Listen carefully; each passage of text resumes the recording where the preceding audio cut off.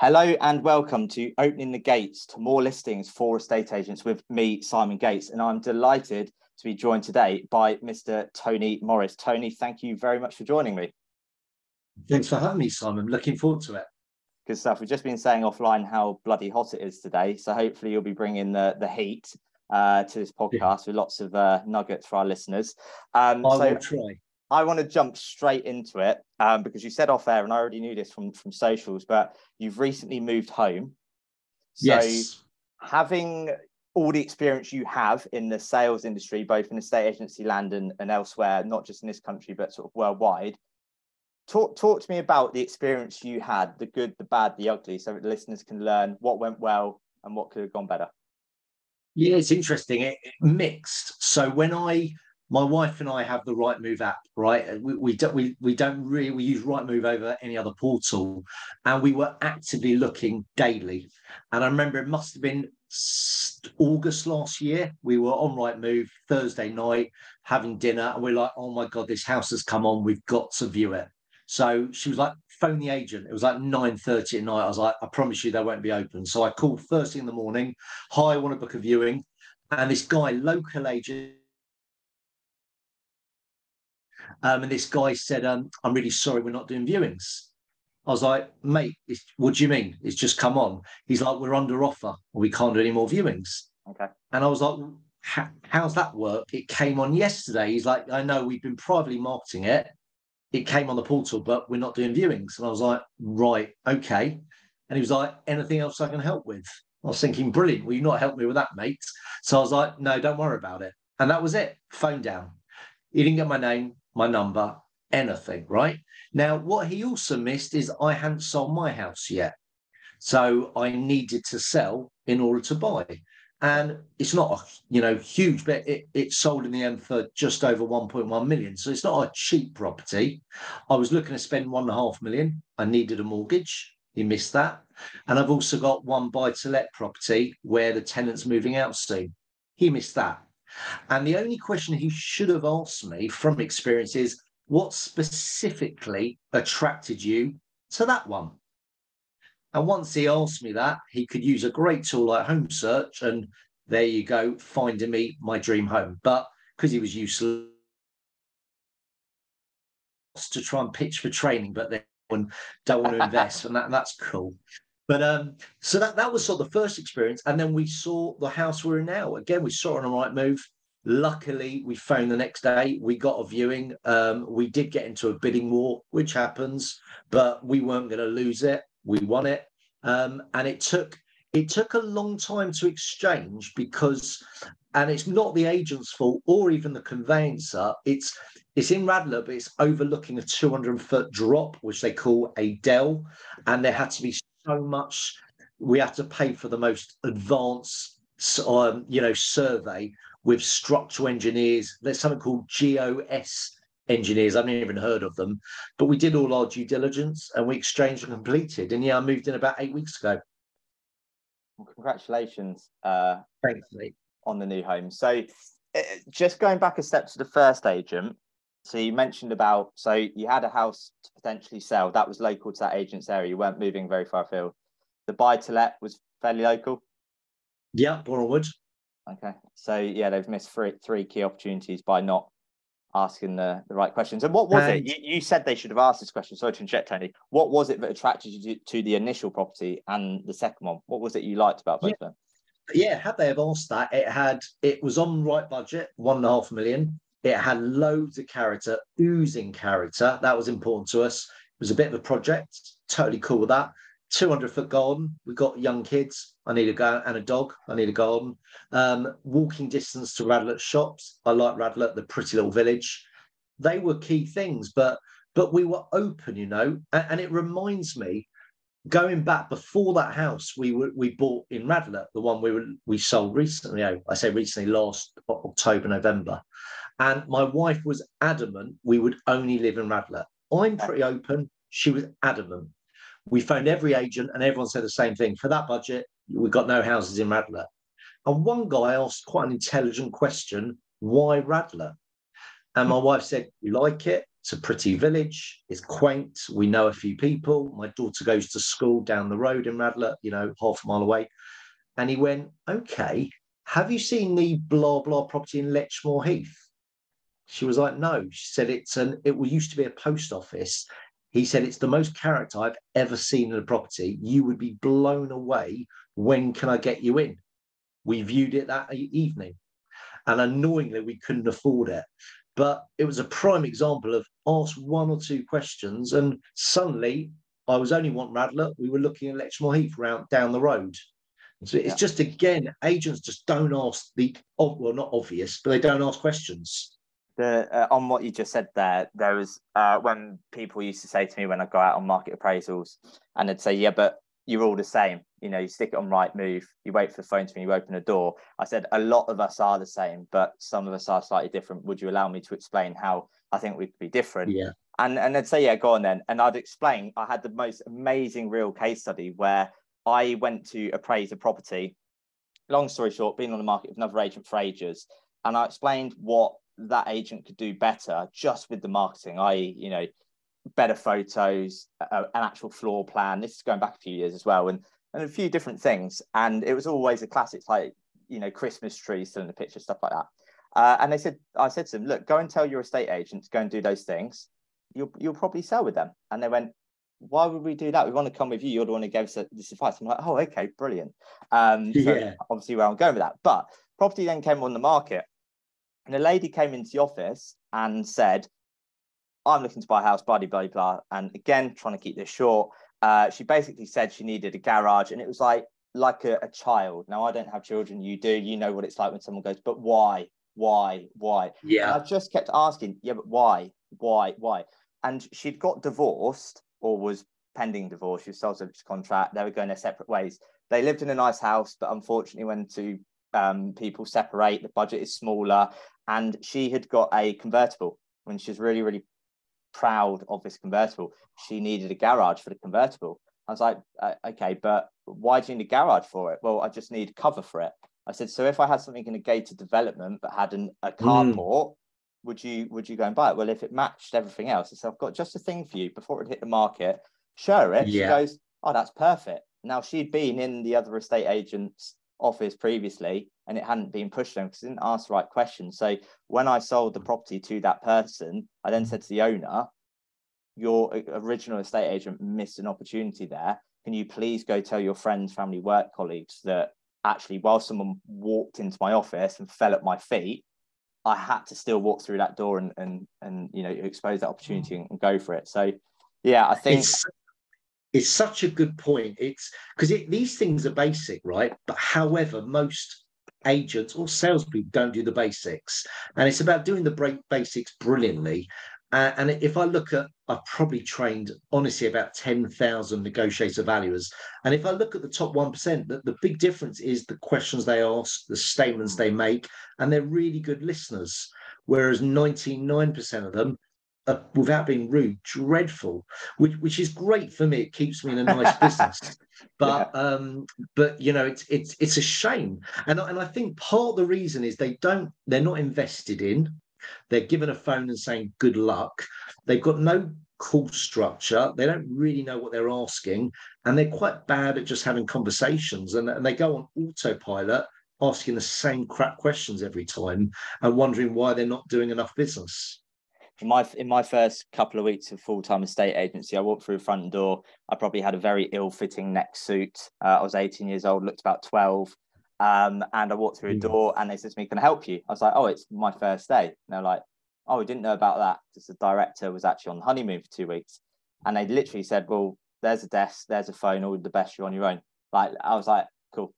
Thankfully, I've been doing it for 2 years part-time, so I kind of knew the ropes. But even then, little old 18-year-old Simon not really having a Scooby. And it's just like, crack on with it. So that's interesting to hear. So I want to go a bit further into the recent sale and purchase. So the one you sold, how long did you live there for, if I can ask, Tony? 5 years, but actually 4 years, because in the first year we did work. Okay. And randomly I was living at my mum's flat and we got approached by an agent saying, would you consider renting it for the first year. And we said, no, we're doing loads of work. And they said, a woman's seen it. She's in love with it. She doesn't mind living there while you do the work. I said, well, she's mad, but all Yeah. right then. So we changed our mortgage, we got a buy-to-let for that year. And she lived there happily for a year. And then, yeah, we moved in 4 years. We were there after that. So the agent that rented it out, is that a different agent to the one you bought it through? Yeah, it was, you know. Yeah, it was. And did you sell your house recently through either of those agents? No. So funny enough, we sold it to Shanna's, my wife's cousin. And that's because my wife's cousin's mum saw it on Rightmove and phoned her son, who's Shanna's cousin Adam, and said, oh, Tony and Shanna are selling their house. You've got to go see it. It's amazing. And he literally was round the next day and he bought it straight away. He had nothing to sell. He was in rented. It was smooth. And were you relying, and so I'm asking a lot of personal questions to tell me to jog on, but were you relying on the sale of that one to buy the one you bought? Yeah, there's no way I could have afforded the big deposit without that. And how was that approached on your side and by the estate agent you bought through? So I assume when you went to view the property you've now bought and own, you weren't in a position to proceed. You were not yet on the market. So they knew that I was selling. I was on the market at that time on Rightmove, but obviously the agent didn't sell it in the end because of what I said. Yeah. But yeah, we had minimal interest. We had a couple of stupid offers, like 100 grand under asking. So yeah, we were early doors, and they knew that when they were showing us. And the one we bought was a probate. Yeah, they were fully aware of our situation. Okay. And you've completed 8 weeks ago? Yeah. Have you heard from the estate agent since completion day? Nothing. Not even a congrats card.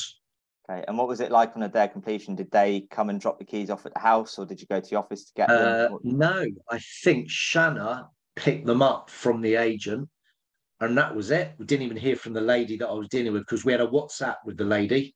So there was a constant communication, but no, not. I think she said, well done. I think we got a well done message, or we got there, one of those, well done, or we got there. Okay. And I was like, cheers. Yeah, that was it. Not spoken to or heard from her since. Did they at any point ask you who's one other person you know that could help them move, or did they ask you for a review? No. And what's funny is I've got 2 friends right now looking, and they're looking to spend more than we did, around the 2 million mark. My sister's thinking of moving. One of our friends is currently under offer on a property, and all of those people are not dealing with this agent. And I didn't think to phone this agent up and say, listen, you idiots, I've got 3 mates. You all right? You found me a property. 3 mates, here's their number, because without being rude, there's nothing in it for me. I can't be bothered. Had they have called me and had a better experience, like sent us a bouquet of flowers or a nice bottle of bubbly, I'd have gone out my way. But they didn't do the basics. Yeah, it's just incredible how many opportunities have been missed through that, like, it sounds so cringy, but journey. The initial inquiry you made, and then going through to completion, and then after completion as well. I was actually going to record. I was going to put a post out on social media this week or next week, and I don't know if this is original or not because I do R&D a lot of stuff. But I was going to basically put out who's the kit man. And I know you love an anagram, and I might have even stolen it. I don't know. But who's the kit man in your business? And people go, what's a kit man? And it's the keep in touch person.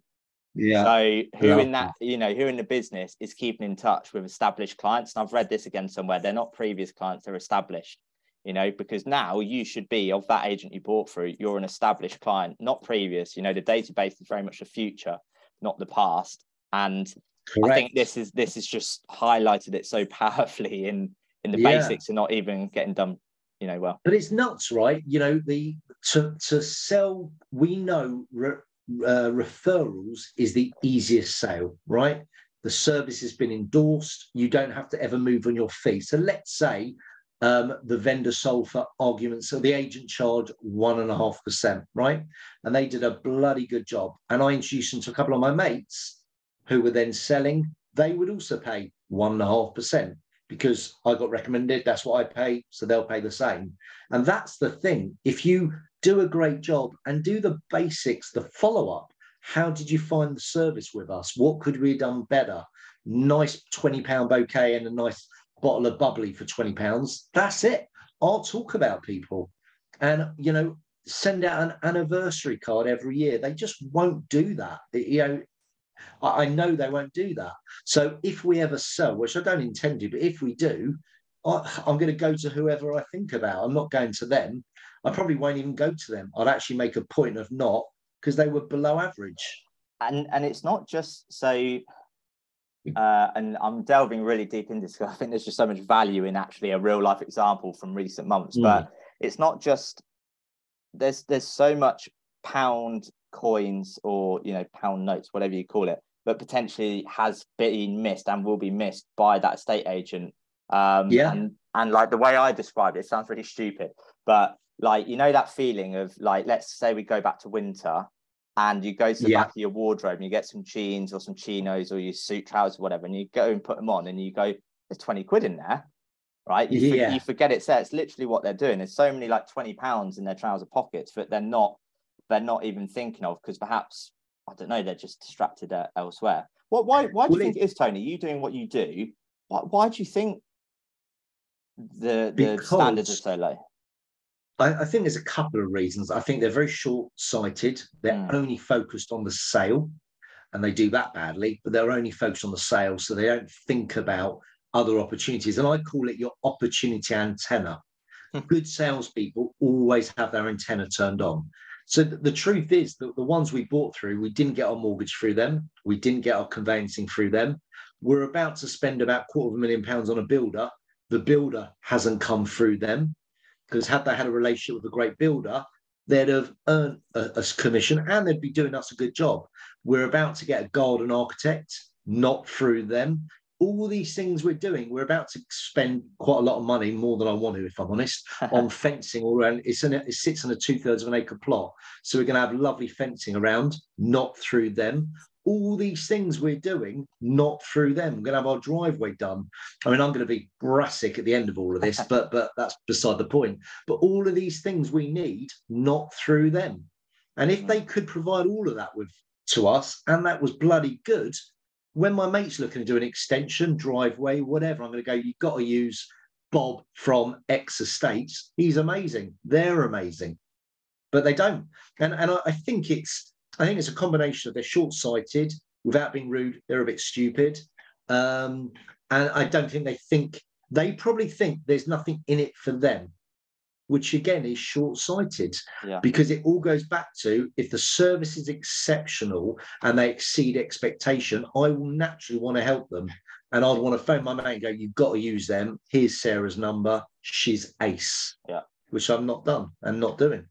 So do you think, just to delve a bit deeper on this point, again, you talk about and I'll get it wrong, but you'll explain it a lot more eloquently than I will.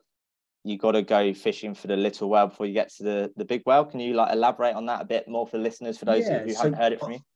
Yeah, I talk about the whale as in the biggest deal you ever do. But what's interesting is everyone you know knows someone you don't. So if I was, for example, phoning an agent looking for a tenant for my 220 gram flat in Boreham Wood, they might see me as a little fish. They'll be like, you know what, we do lettings, but we're sort of dealing with a 500,000 upwards. It's a little fish. I'm not going to invest time in it. But what they don't know is I'm looking to buy another investment. I have a whatever value property that I'm going to look to sell or buy. So I'm not that small a fish. I'm not a whale. And the other point is I've got 2 or 3 mates looking to buy, spend over 2 million, and they already live in £1.5 million houses. I could introduce them. So for me, I've landed in my business about 34 whales. And for me, a whale is someone that invests 100 grand or more on training. But interesting, out of those 34, 26 of them were tadpoles. They just knew the whale. And it's not about who you're dealing with. It's about who they're connected with. If you do a bloody good job, they will be connected to someone that you want to serve. And I think agents don't think like that. No, they don't. Like you said, the instant gratification. But I've been there, done that, got the t-shirt. You know, it takes you years, I think, to learn that. I wrote something down. You said everyone you know knows someone you don't. I've never heard it put like so simply before. Like that's like so clear. But it's so mad, right? We all do this, or some people still do this, but we prejudge. And I remember one of my first clients was in Clapham, an estate agent, 14 years ago. Even longer, 16 years ago. And I wasn't there, but the owner told me a story where this gentleman walked into one of their branches. He looked a mess, scruffy beard. He looked a mess. And the lady in reception area looked him up and down, and he said, I'm looking to buy a couple of properties for my daughters. Have you got much, on at the moment? And she sort of said, look, go on our website. You can see everything there. She literally dismissed him. And about 6 weeks later, the same guy went into the same branch up to the same lady and said, I've never done this before, but do you know I am? She said, I'm really sorry, I don't. He said, I was here a few weeks ago. I'm Sir Bob Geldof, and I really don't like how you spoke to me. And he said, I spent £12 million on a property for Peaches and Trixie with an agent down the road, and you missed that opportunity. And what's funny, right? I told that story about 4 years ago. I was speaking at a property conference in France called Beau Village, so the largest real estate in South France. And I kid you not, Simon, in the break after my talk, this lady came up to me. She said, you won't believe this, but my uncle used to run an agency in Clapham, and Geldof's his client. Because I never knew where he went and bought. And he went to this lady's uncle, which is just nuts, right? All about everyone you know knows someone you don't. It was crazy. But yeah, and agents still do it. They judge stupidly. They judge. Yeah. No, you're absolutely right. I can't remember what the numbers are, what the exact saying is it, but what is it like? You're only 3 people removed from like six. Is it 6? You're only 6 degrees of separation. And it's nuts that, but it's genuine. If you think of, I remember my late dad said that to me, and I was like, well, if that's true, how do I get to meet Angelina Jolie? And it turned out one of his old mates was a limo driver for the rich and famous, one of them being Brad Pitt. So that was my link. And I was like, Dad, sort it out. He never arranged it. But it's mad. We are all connected in that weird world. Incredible. So my question for you now, and I'm really, really intrigued to know what the answer is to this, because you're in an interesting position where you offer all this training to people in the estate agency industry, having never been one yourself.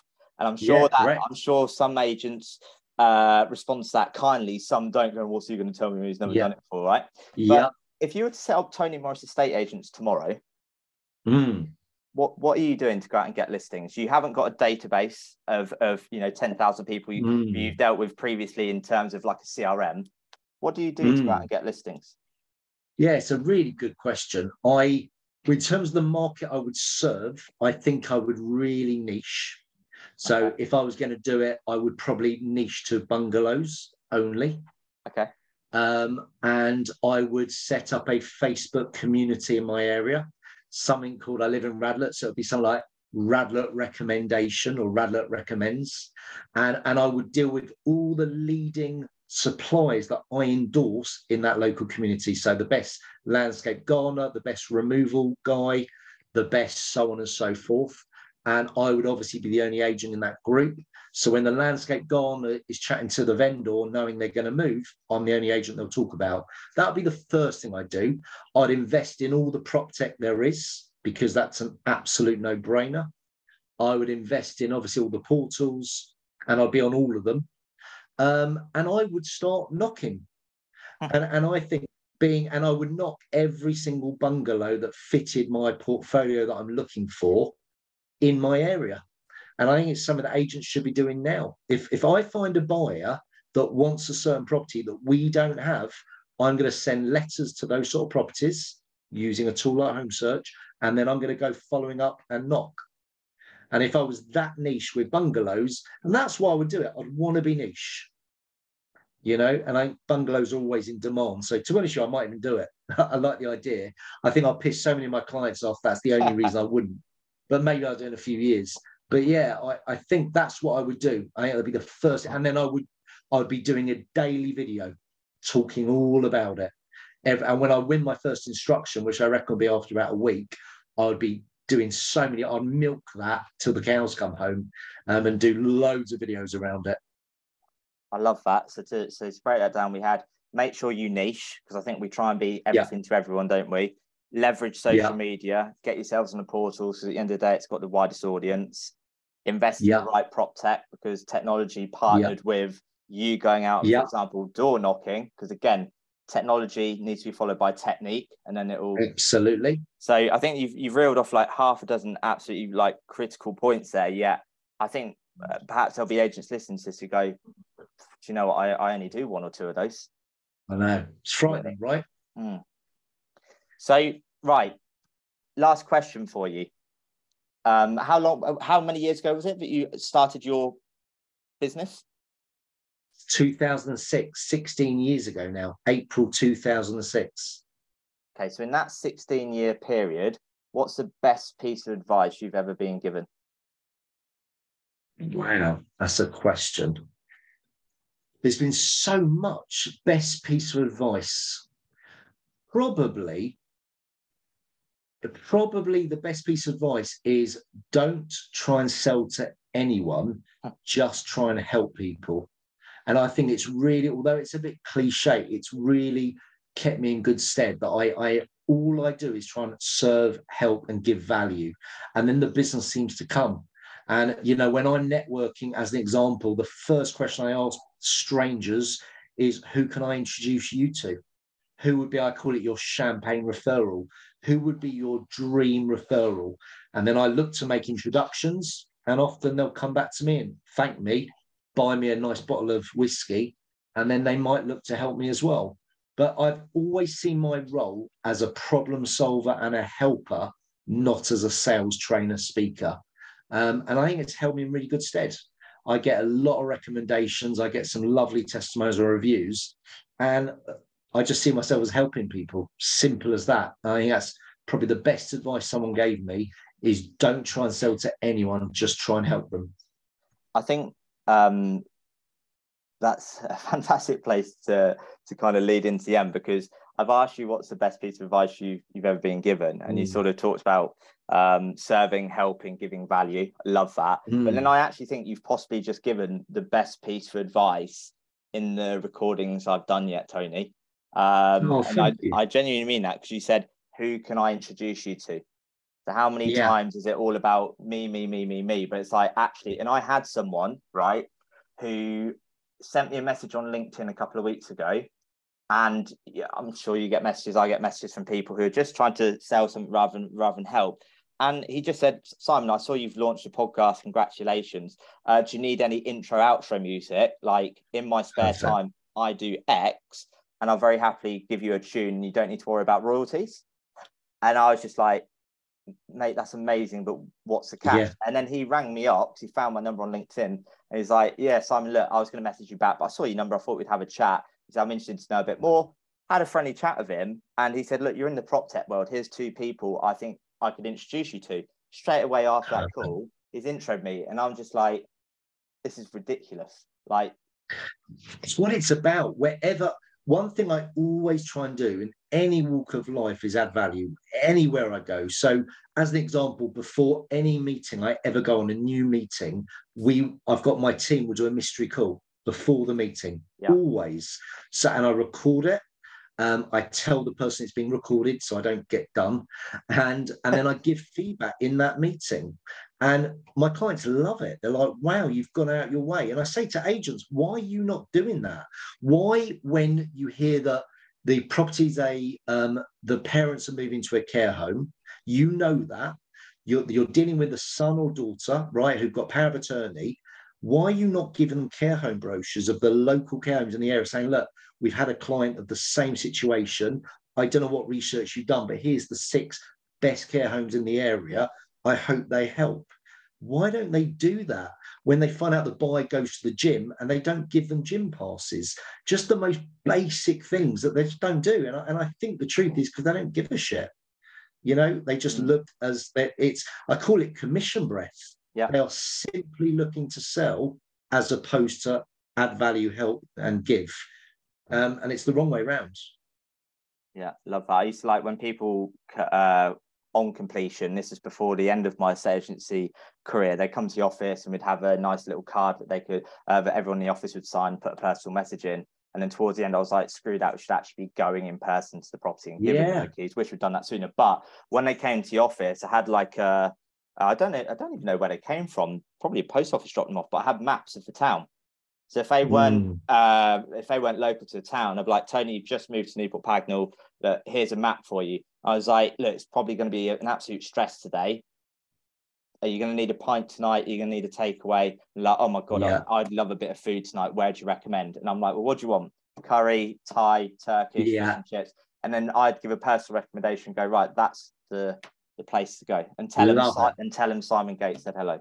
And I say to every letting agent I deal with, they should have a branded pack, a bit like when you go to an Airbnb and you're not from the area often. You go to the Airbnb and they've got those nice folders where local takeaways, local walk.